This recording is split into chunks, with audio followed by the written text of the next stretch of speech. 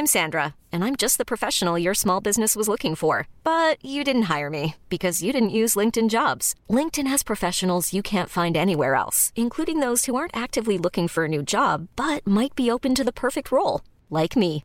In a given month, over 70% of LinkedIn users don't visit other leading job sites. So if you're not looking on LinkedIn, you'll miss out on great candidates like Sandra. Start hiring professionals like a professional. Post your free job on linkedin.com/achieve today. In this episode, please be advised that there are frank discussions about suicide. And if you're affected by any of the issues raised in this episode or others in the series, please go to our podcast page or website, where there are links to charities and organisations who are there to help.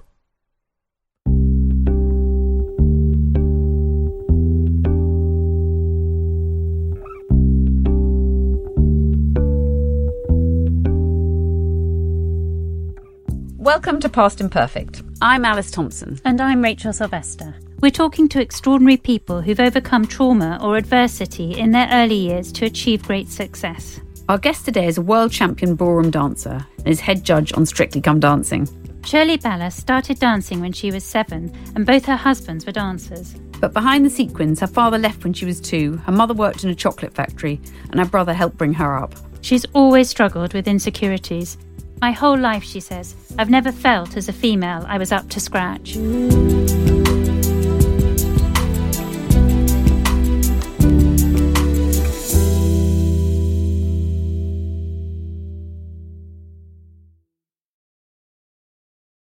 Shirley Ballas, thank you very much for joining us. Why do you think Strictly is such a phenomenal success? Because in some ways it's very old-fashioned, isn't it? It's quite nostalgic. Do you think that dance is one of the best ways of cheering us all up after COVID? Well, dancing is, if we go through the years and years and years of Strictly, which I believe has been on for many now, I think it offers to the whole family something, from the youngest of children to the oldest of grandpas. I think there's glitz, there's glamour, there's sensual appeal, there is baubles, bangles and beads, there is storylines, there are so many things that people can enjoy. And I think when they switch it on, it's a little bit like a Las Vegas or a Disneyland, you know, it's full of life and full of costumes. And I think it caters to so many people and so many men. I've started doing my own little surveys now to ask how many men are bold enough to tell me that they actually watch the show. And trust me, it's many. It's fascinating. We want to take you back to your own family and your own childhood. And you were born in Merseyside and your father left when you were 2. Do you remember anything about him? And did you ever see him when you were growing up? I don't remember anything about him from a very, very young age. He left when I was 2. I don't remember anything before that. And, you know, throughout the years, he was always attempting to come and see us, but for one reason or another, he couldn't. I would say that we got to know each other a little bit, probably during my second marriage better a little bit. And, you know, he would pop round sometimes if my mum had my son and he would see my son. I actually just found some photographs of that. But as far as a fatherly duty of taking me or paying for anything, and loving me and being a daddy's girl, for sure, that was not the case in my situation. And I'm sure he had his good reasons, and, you know, maybe he was young when he got us married. I don't know. It must have been an incredible struggle for your mother to make ends meet on her own.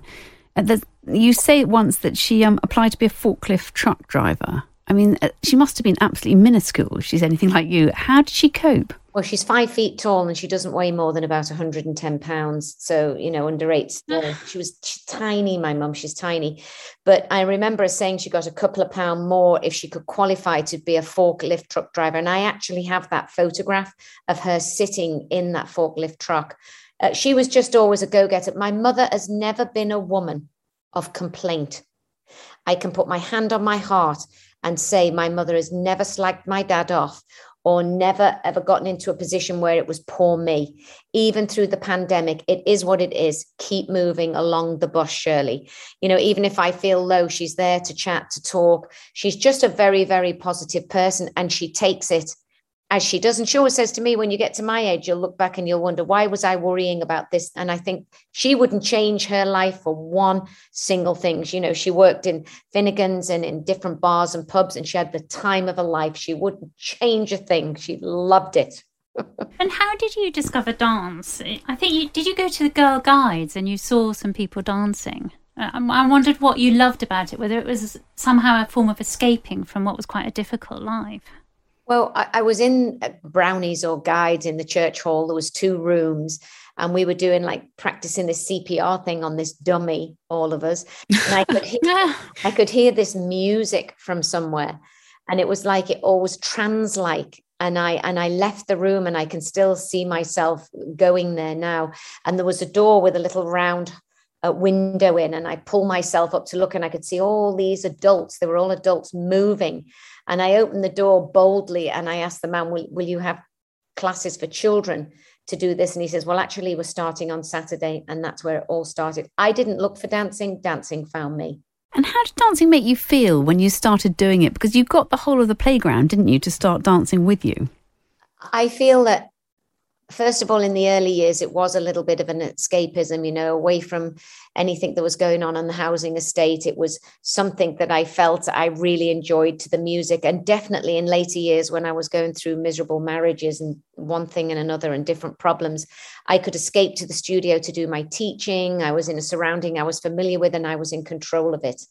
So it was something that I felt the more I studied and the better my work ethic, the better I would become at the art of Latin and ballroom dancing. So that's what I did. And why was it ballroom rather than ballet that you fell in love with? I don't know. I think it was that. I remember hearing the music Wheels. It was a cha-cha-cha and just different musical tunes and Moon River. And I just love music. And although I have a great respect for the ballet, I don't ever think it was quite my thing. I was in ballet from 2 till about, I ran it parallel with ballroom and Latin. I think that's why I was so strict on myself, because I had those from the ballet. Those, the masters were quite strict in the ballet. And I did love it. But it comes to a point where you have to make a choice because, when you're from a single family, you can't afford to do everything. And I made the choice to do ballroom and Latin. And did it have anything to do with the costumes? Because they are absolutely amazing. And it must have been quite difficult for your mother because they must have been unbelievably expensive. Well, as a little girl, we had a neighbour called Mrs. Dewey. She lived next door and she had a sewing machine. And she made my little dresses for medal presentations. My first ever Latin dress properly came when I was probably 11 years old. I can still remember the little outfit. It was orange with green trim. But yes, they were expensive. But as a juvenile under 12, there are no rhinestones, glitter, baubles, bangles and beads. Everybody wears like a uniform. You can have it in different colors, but we have a stringent, strict dress code rule for any children under 12. So we're all the same. You can't have one parent with a lot of money and another parent who doesn't. They make the dresses all plain. Only when you go to be 12 and above can you start to have a little bit more fancy. Did your father ever help out or come and watch you dance? He never financially helped out in any way whatsoever. But I do remember when I was with Sammy Stopford, more when I was with Sammy, him coming along to a closed British Championships to see me dance. I think I was already winning at that point as a professional. But as a little girl, no, he didn't. And did your brother dance too? Or did he come and watch you dance? What was his view of having a sister who was always on the stage? Because we were on quite a tough housing estate, my brother, I was a little bit fearful of my brother. He was more like, if my mum had to go to work, he was my friend, he was my brother, he was like my dad, he took the dad role. And if I was out and about on that housing estate and I'd see him from across that field, he'd chase me all the way home and he'd say to me, you are going to be a ballroom dancer. That's what he'd say to me from age 8, 9, 10, because he was obviously my babysitter. And he kept me off the housing estate. For that, I'm truly grateful. And I know that, even up to when he died, he used to say to people, that's my sister. I'm so proud of her, the journey, and encouraged by him, because I believe everything is a team effort. My mother went out and earned the money. My brother took care of me at home and encouraged me and wouldn't let me hang out with the other kids. He said, no, you're going to be a dancer. That's exactly what I became. And in some ways, it seems almost like an arranged marriage, the way that you're put together with partners from a very young age. Did it feel like that? Because even when you were 14, you were sent away to Yorkshire, weren't you, to dance with Nigel Tiffany? That's very young age. It's almost like Jane Austen. I'll redo that wording. So not sent away because my mother fought me all the way. It was my choice. So I wanted to go to Yorkshire. I wanted to get off the housing estate. And Nigel Tiffany was much higher ranked than me in ballroom. So they're like stepping stones. So, but the thing is, when I went to live with his parents and him, I fell in love with him. You know, we moved to London together. We got engaged at 16. And then, of course, at 17, I had that crossroads where I'd been given an opportunity to do Latin instead of ballroom. Now, I loved ballroom dancing, waltz, foxtrot, tango, quick step, Viennese waltz. I loved all that. But my heart lay in the bongos. I loved the rhythms of the Latin American. And I got this opportunity, and my teacher said, do not tell Nigel, go for the tryout first. And I did. I told Nigel, I said, I've got this opportunity. And that's when he said, well, you make a choice. You either stay with me or you're out. And he made me get out before I had the tryout. So that was difficult times. I have learned an immense amount. You know, I wanted to be honest with him and thought perhaps we could still be together and I could, you know, dance with Sammy, but that was not to be. And it was like an arranged marriage when I got with Nigel, because our teacher, Nina, we never had that romance where we dated or we went on holidays or there was all that lovey, cooey-coo stuff. There was never any of that. It was straight into the dancing. You know, you became a couple. And then my teacher said to me, it sounds better, Sammy and Shirley Stopford, the non-stop Stopfords. That's what she used to call us. Oh my goodness! So yeah, we did. Did it always feel as if you almost weren't in control of your life? It's as if you're being shunted around the country from pillar to post, or did you feel like you were choosing these things? I felt I was not in control of a lot of it. I felt I chose to leave Nigel. I took responsibility for, you know, hurting him, although he is my best friend and my financial advisor. So all these years later, he and I are very, very close. But yes, I did feel a bit out of my depth, really, that it was swimming up ocean and I couldn't seem to stop the tide. It just seemed to like sail me away. That's how it felt. And it's an incredibly sort of almost incestuous, but very claustrophobic world, but also magical world. But it's very other. It's very different from any other worlds. By the time you were 25, you'd been engaged to 3 of your dance partners and married to. Did you feel you were very much in this bubble and that nothing else mattered? I think I was searching. And I think when I was with, a young girl from a housing estate, get an opportunity to dance with Sammy Stopford. You become the British Open to the World Champions. You've got it all at your feet. You've got money, you've got a home, you've got a car, all the things that you didn't have. But I was empty. And now when I look back, I didn't feel loved enough. And I'm not, because I know that my first husband loved me. It's just, I didn't feel it. It wasn't, I like displays of affection. I like to really be told that I'm loved. You know, I like affirmation that way. And I just didn't get it.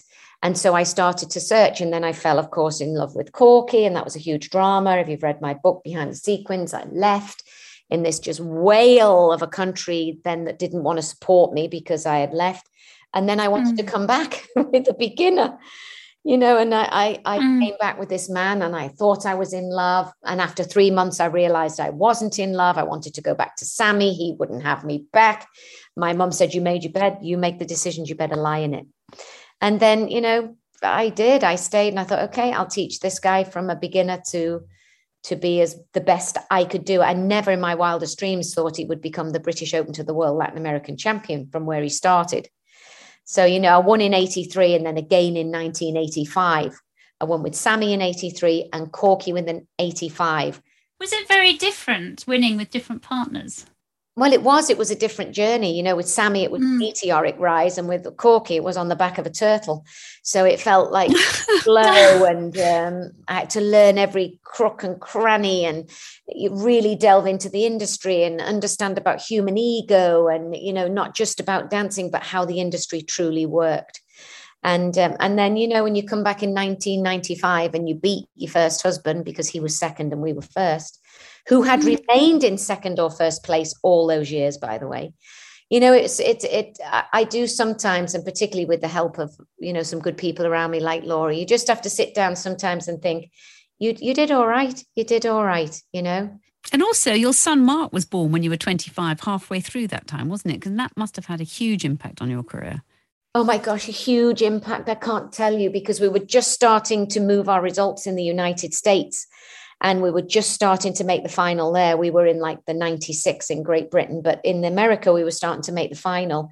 And then, I got pregnant, and of course I wanted to have him. And everybody said that you can never have it with a baby. It will not happen. But I took that kid's been all over the world with me. He never had a babysitter from 18 months old until he was 21, except my mother. So, without her, again, without my mother, who he's extremely close to, I could not have had that second go around the merry-go-round for sure. It was very difficult. I am in a very difficult industry.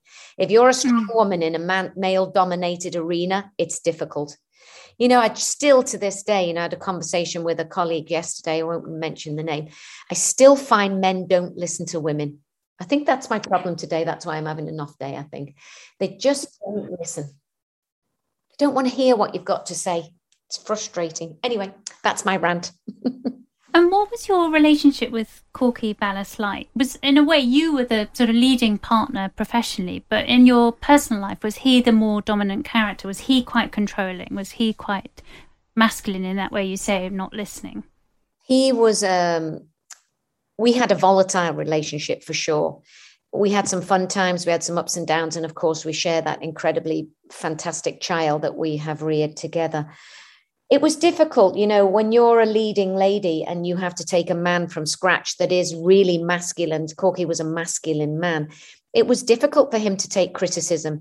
And then the industry criticized him, and the industry, put so many burdens on him and made him feel bad. But he was bulletproof. The thing I can say about Corky, he was bulletproof. He used to put a suit of armor on, and he believed he was the best. And he used to stay, even when he couldn't really dance at all, "You stick with me, Shirley, I'll take you places." He said it as a joke, but you know what?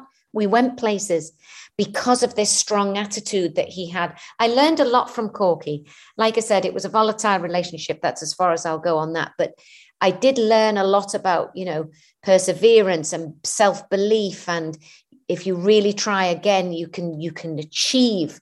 If you dream and you believe, you can achieve. And that's what I learned from Corky. Your brother was always the linchpin of the family, but then he tragically died at the age of 44. What happened to him? Because he's the one you always say was the nice guy, the kind, sensitive man, the one that you were always really looking for. That's the man he was with me on the housing estate. He was as tough as a hobnail boot. So he was a strong character that protected the weak and was there for people that didn't have a voice. So those things I remember growing up with David. It was difficult times. I didn't know a lot about men's mental health. I didn't know anything, actually. I'm lying. I didn't know anything about men's mental health.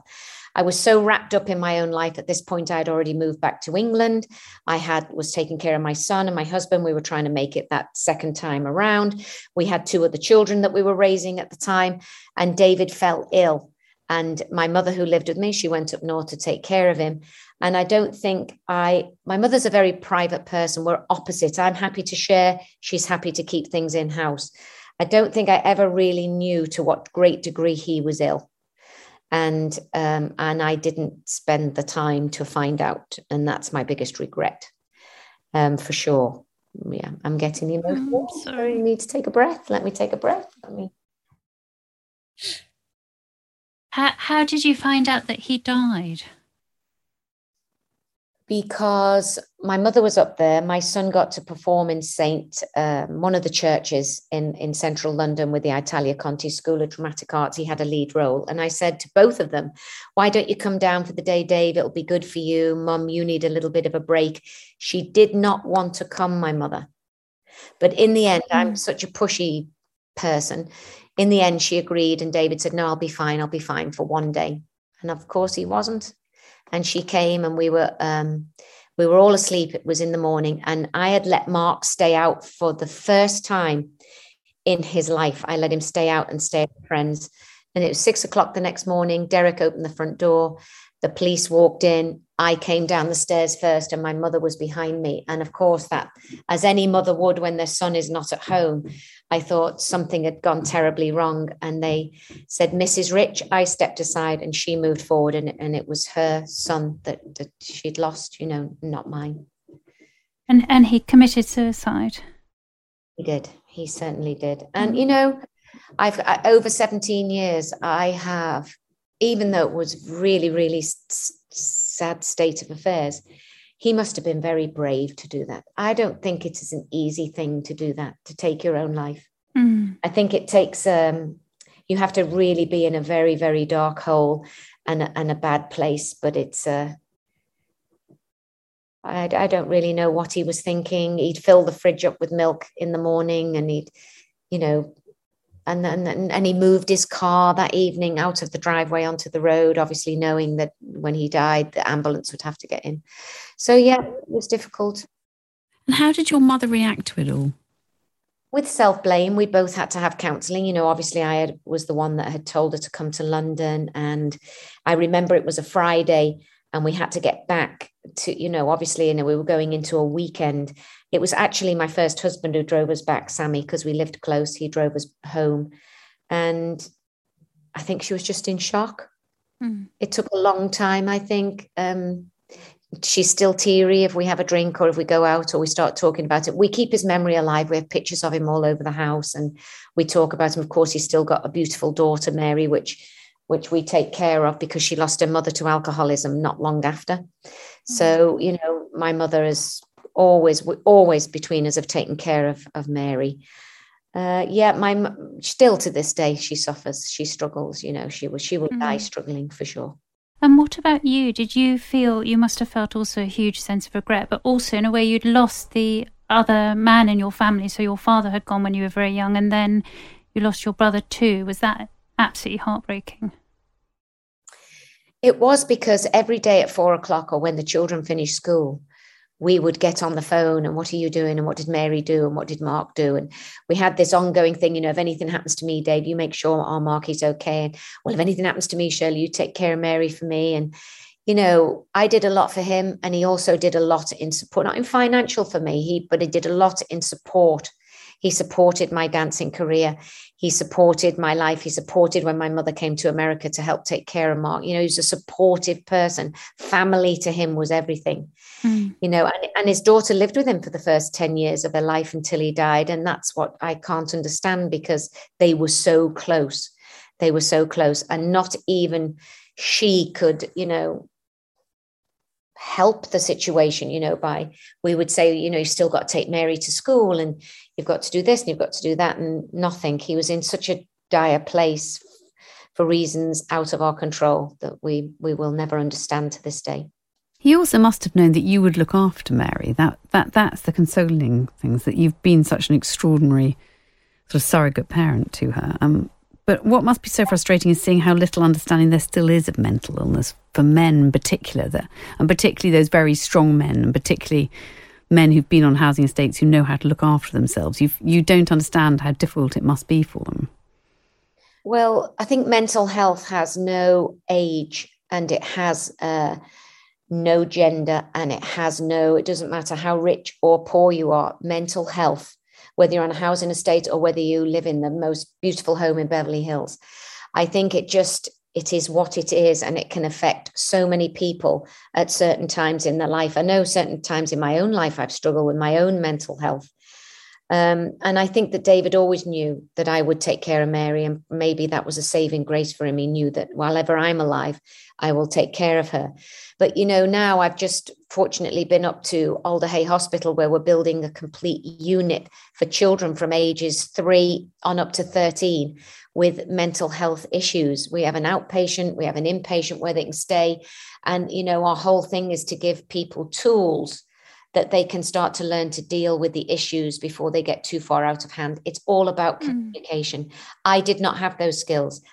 We didn't have computers. I wasn't familiar with, you could Google or anything like that and get information. So you relied on the doctors. You know, the doctors just gave him these pills.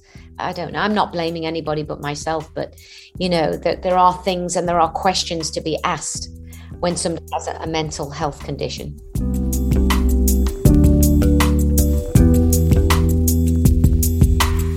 You're listening to Past Imperfect with Alice Thompson, Rachel Sylvester, and our guest this week, the Strictly Come Dancing judge, Shirley Ballas. We'll be back after this.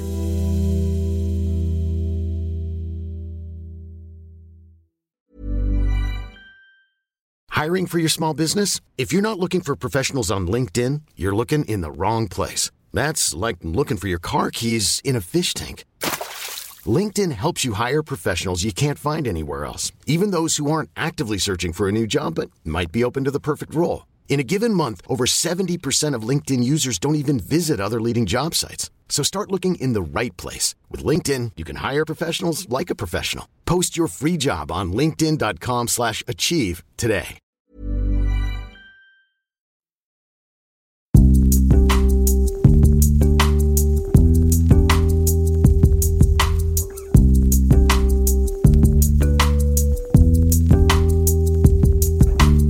Welcome back to Past Imperfect with Alice Thompson, Rachel Sylvester, and our guest this week, Strictly Come Dancing's Shirley Ballas.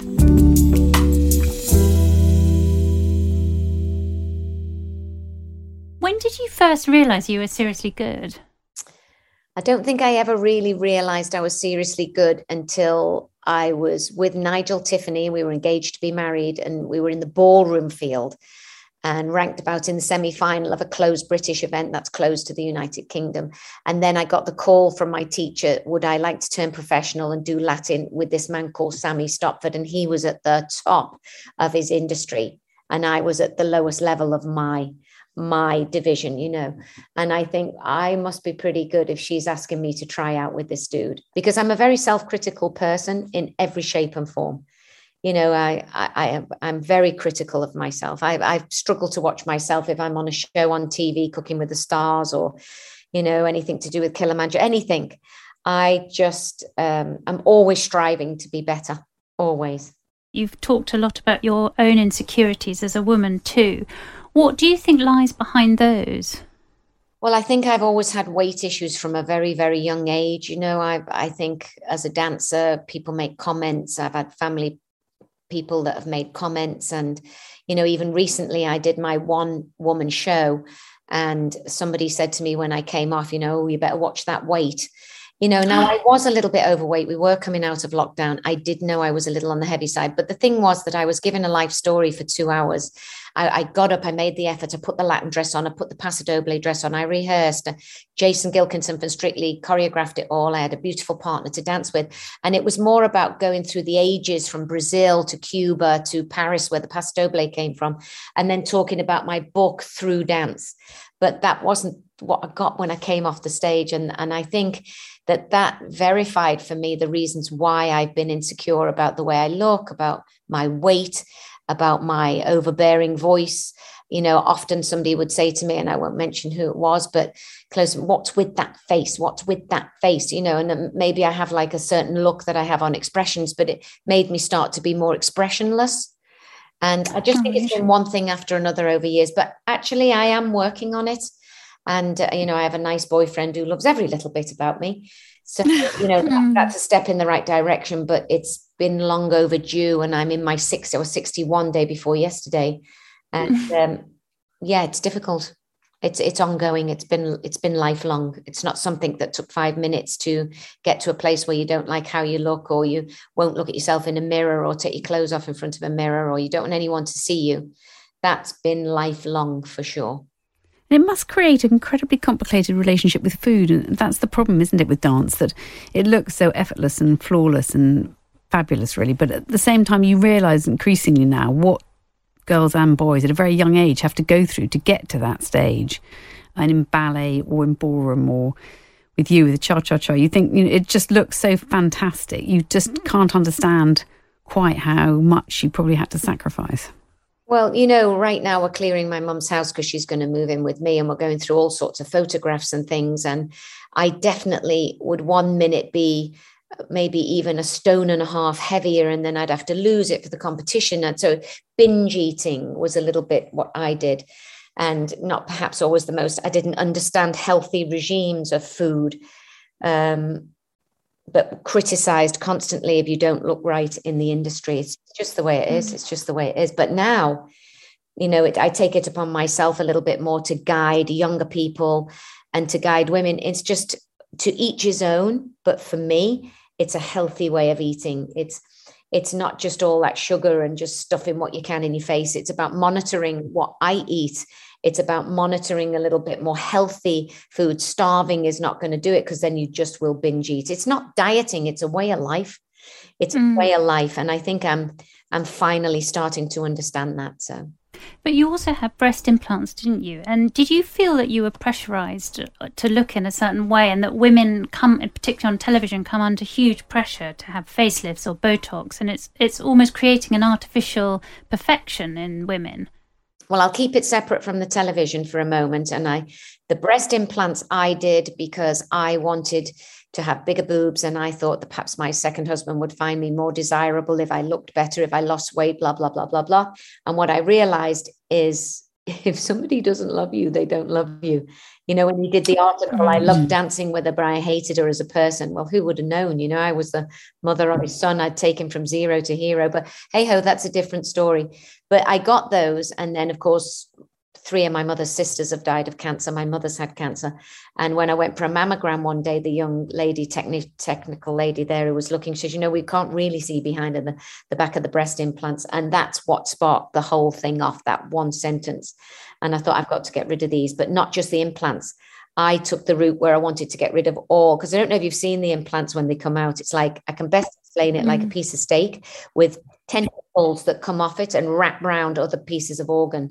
So it could be, you know, around your ribs or this and that. And I wanted it all out. So that's why the operation was extra long. But I have to say, my surgeon did an absolute immaculate job. Did you just have an incredible sense of relief afterwards that you'd done I did. And they're more comfortable, and they're small boobies, but they're my boobies. And yeah. And they've got 2 little smiley faces, as Danny says, right underneath them. Don't look at them as scars. They're 2 little smiley faces. What about the television angle? Do you think there is too much ageism still in television? And have you felt pressure to try and look a different way? Well, first of all, I can only give you my experience on the television. I came in at 57 years of age, where I have not had any ageism put towards me or in my direction. I'm very, very late to television. I have experienced no pressure. Any pressure that I have is from myself to look good or have a little bit, you know, the laser lifting or a little Botox or something, because I like it on me. So I don't do it because I think, oh, I'll get another job if I do this, or they didn't hire me because of that. I pinch myself every morning I wake up to think that a 57-year-old woman with 0 TV experience got the biggest job on television, judging Strictly. Now, that's got to give hope to everybody who's out there. I was given an opportunity by Louise Rainbow. She saw something in me she didn't take into consideration. I was 57. She just saw somebody that was good enough for the job. And that's how it's always been. We've gone from Louise to Sarah James, and you know, they're always saying, make sure you're healthy eating and doing the right thing. Nobody has ever put me under pressure whatsoever. They love you in that family, whatever you are, or, you know, whatever you do, they love you. You're part of a big family. And you've been a fantastic role model for all women, really. But the bullying on social media that some women in the public eye have had, do you get that too? Or do you find that actually you're just, you know, that there's just an outpouring of love? No, I've had bullying from a very young age, from school to going into the dance industry when I was first starting out, to all through my life, and to even when I retired, from men at the top. I have been bullied in this industry beyond what anybody could imagine. So bullying on social media for me, once my mum put it in perspective for me, and take it with a pinch of salt, or if you choose to read it, as there was people telling me not to read it. When people tell you not to read it, you're going to read it. So my mother says, you either read it and take it with a sense of humor, or you're really going to you will struggle.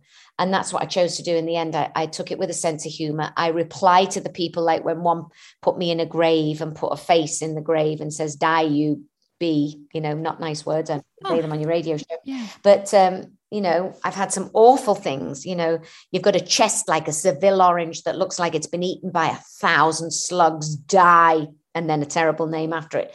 So yes, I have had some, but on some of them I respond and say, well, I'm very sorry that you feel that way about me. And then I often get, you know what, I'm really sorry, that was out of order. And then I don't have any problem with them again. And if after 3 strikes, they're still the same, I block them. And so when you talk about bullying in the industry, how does that manifest itself? What's happened to you? Is it worse than that kind of social media harassment? I would say so. I think when you're a successful female and you have an opinion and people see you perhaps that you could be a threat, or you've got more work than this one, or you're more popular, or you're whatever, I feel like they came out in force after me. You know, I mean, I can't mention names, but, you know, at one point in my career, this is why I went for the job on Strictly, because men at the top were telling couples, if you train with her, we'll make sure you never make it. And remember, there are 9 of us and 1 of her. Right. Gosh. And I was losing couples. I used to teach everybody in the top 6 of the professional, the top 6 of the amateur. And I lost those couples because they were scared, not because they wanted to go, because they were scared if they didn't, that they would lose their place. And that was the type of thing that was said to them. And then I had a job in Bulgaria that was to judge. I think it was about £150 fee or something. But I wanted to go because a couple of mine, Rangel and Veronica, were going to do a huge display there. And they trained with me a long time. And I said, okay, I'll go. It was all accepted. It was all agreed. And then somebody called them and told them, if you hire her, she's unfit material to judge. And if you hire her, we'll take your license off you. And they had to cancel my job. And then I told my son, I said, I'm really feel like my ship is sinking here. And he said, why don't you go for Len's job on Strictly? Try, Mum. Try another avenue. You're not too old. I believe in you. And then he sat with me and we talked for hours and hours and hours and hours. And then that's when I went for the job on Strictly. So Strictly's changed my life now. I'm still in my industry to a very high degree. And I will never leave it till I pop my clogs for sure. But the thing is now that those people actually did me a favor, because they pushed me in a direction I otherwise would not have gone in at all. It would never have crossed my mind. But, you know, my work, I was losing my work and people were too scared about these people. And that's what happened. That's the true story of what happened. And on Strictly now, there seems to be a really sort of very female supportive atmosphere, really. There's sort of Claudia Winkleman and Tess Daly and you, and you know, you get a sense that actually all the women are looking out for each other. Do you feel that now on the show? I don't just feel it on the show. I mean, I've done some podcasts, and I feel generally any woman that's not insecure about herself can compliment and really has nice things to say about the work that you produce. I am one of those women. I haven't got an envious bone in my body. If somebody is successful, I applaud them. If somebody can get somewhere where people say they can never go and you do like I did, I applaud them. And to never give up on one's dreams. I think women need to continue to support women. That's got nothing to do with the men, but I feel like we need to continue to support each other. The world is an ever-changing place. And for sure, Strictly, definitely, I am aware that we've got some really strong, wonderful women on that show. So do you think men are more competitive in a destructive way? I can't talk about the TV industry, but in my own Latin American industry, my ballroom industry, I feel that the men at the very, very top, they're egotistical, they're narcissistic, they are all those words that it's about them and not about other people. I mean, so much so now that we've split 2 societies. We just used to be under one umbrella before, and the bullying has gotten so bad that we have now taken on another form in the WDO, where we now have a different society, and you have a choice about which society that you would want to go into. And I just had this conversation with a good friend yesterday, and I said, I need to feel like I belong in a family. And in this new society, I believe I belong in a family, because the old society didn't want me, took my work off me, bullied me, said horrible things about me, lied about me. Why would I want to stay there? It sounds absolutely extraordinary. It's sort of, you know, beyond difficult to work in, but some things are changing for the better, do you think? The dynamics have changed in the show. You're about to have the same-sex partnerships. Do you think that's a good thing, that it's now opening up and that it's broader and that it's not quite so dominated by sort of very, very testosterone-fueled men? I think it's not only good, I think it's brilliant. I think to be diverse in today's society is the way to go. People need to be who they want to be. We shouldn't be saying, you need to be this, you need to do that. Take care of yourself. Be who you want to be. And I, for one, am extremely excited. But don't forget, we've had same-sex couples dancing in our industry for a long time. And when I started out, I danced with a little girl for 4 years. So for me, it's nothing new. I shall be going out there with a crunch in my step, and I will be looking at the technique and the quality of movement. That's what I'll be looking at. And it doesn't make any difference to me whether it's 2 men, 3 men, 5 men, to man and woman, doesn't matter. 2 women doesn't matter for me. I will be looking at how their beautiful frames move to music. That's how I'll be looking. And I wonder whether you think it's harder or easier for the next generation starting out now. You've got Instagram and airbrushing and TikTok. Do you think there's even more pressure, particularly on young girls who are starting out? Well, I've just done a TV show, and we covered this social media and airbrushing, and we actually went out, several women, to interview young girls. And one young girl, beautiful girl, but if she doesn't get X amount of likes on Instagram, she then goes and has another treatment, or maybe she has her lips done, or she's thinking about her boobs and maybe a facelift and Botox. And we're talking about 19 and 20. We're not talking about 61. I'm like a little Botox, but at those you don't need it. These were beautiful girls, totally controlled by social media. Do you think you'll carry on dancing forever, or are you just too competitive to give up? Or do you think you'll be doing it for fun, or do you think you'll be doing it with your grandchildren? How can you see yourself in the next 20 years? Well, first of all, I pinch myself every year I get invited back to Strictly, because that just is the icing on the cake for me.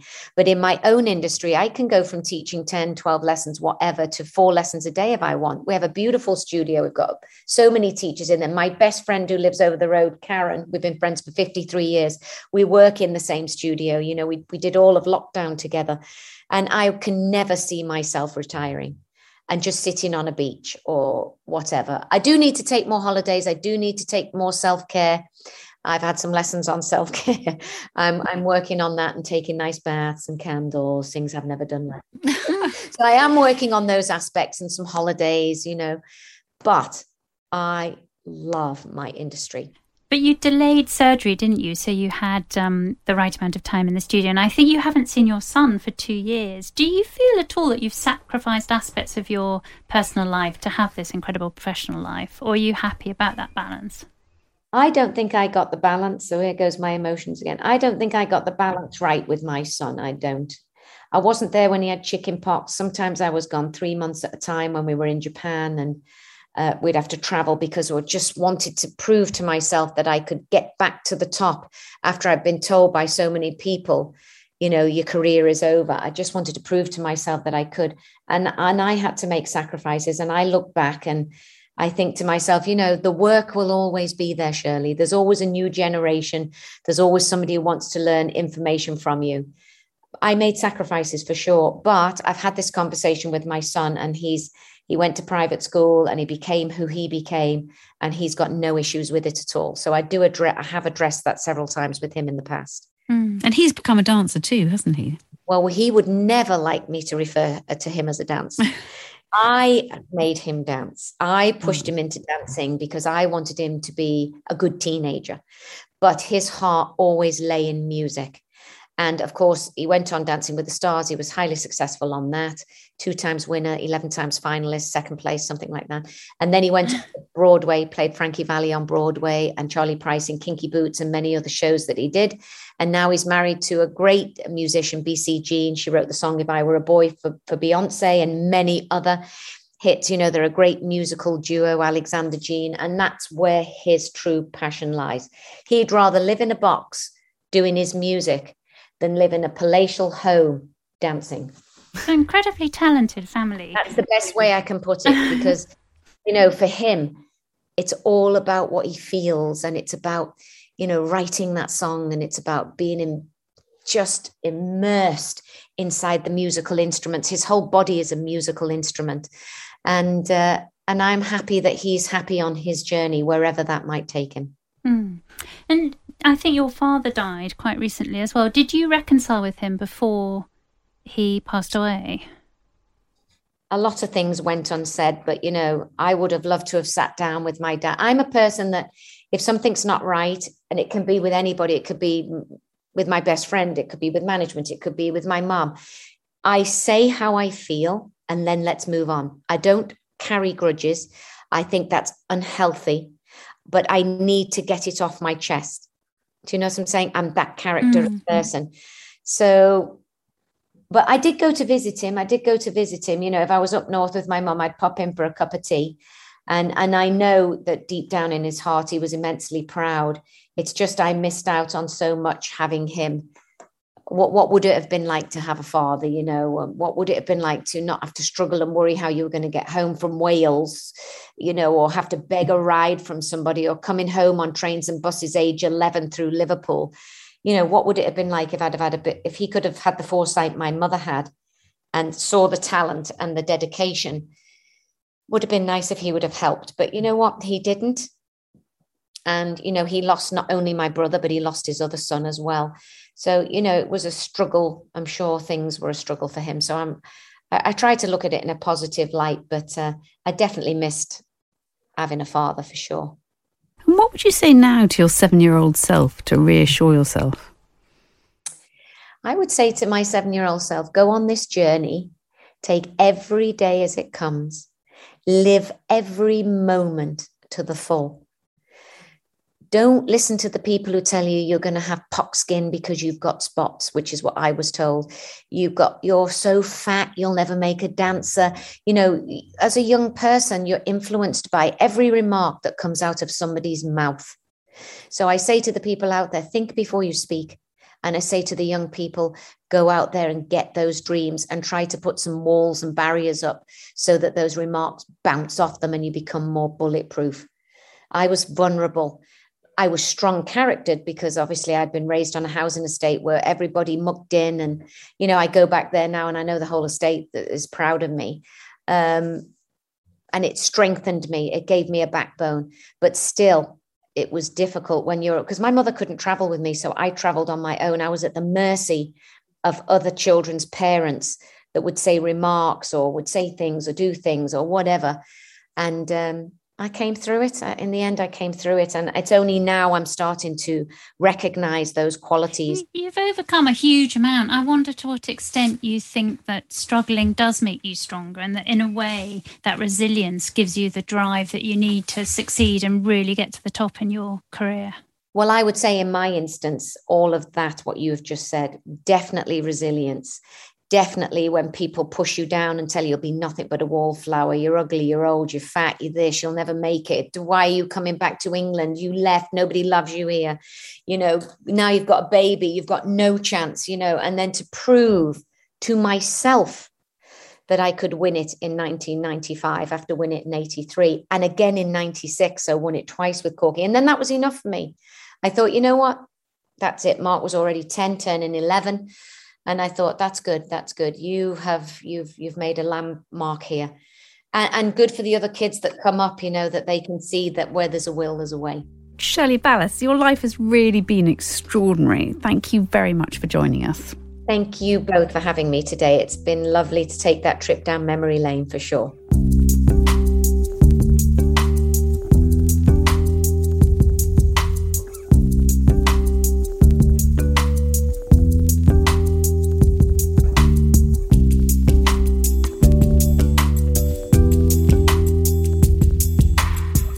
You've been listening to Past Imperfect with Alice Thompson, Rachel Sylvester, and our guest this week, Strictly Come Dancing, Shirley Ballas. This has been a Wireless Studios production for Times Radio, produced by Ben Mitchell. To make sure you never miss an episode, you can subscribe to us wherever you get your podcasts and listen back to our previous guests on the Times Radio app. We'll be back with another Past Imperfect next week. Until next time, thanks for listening.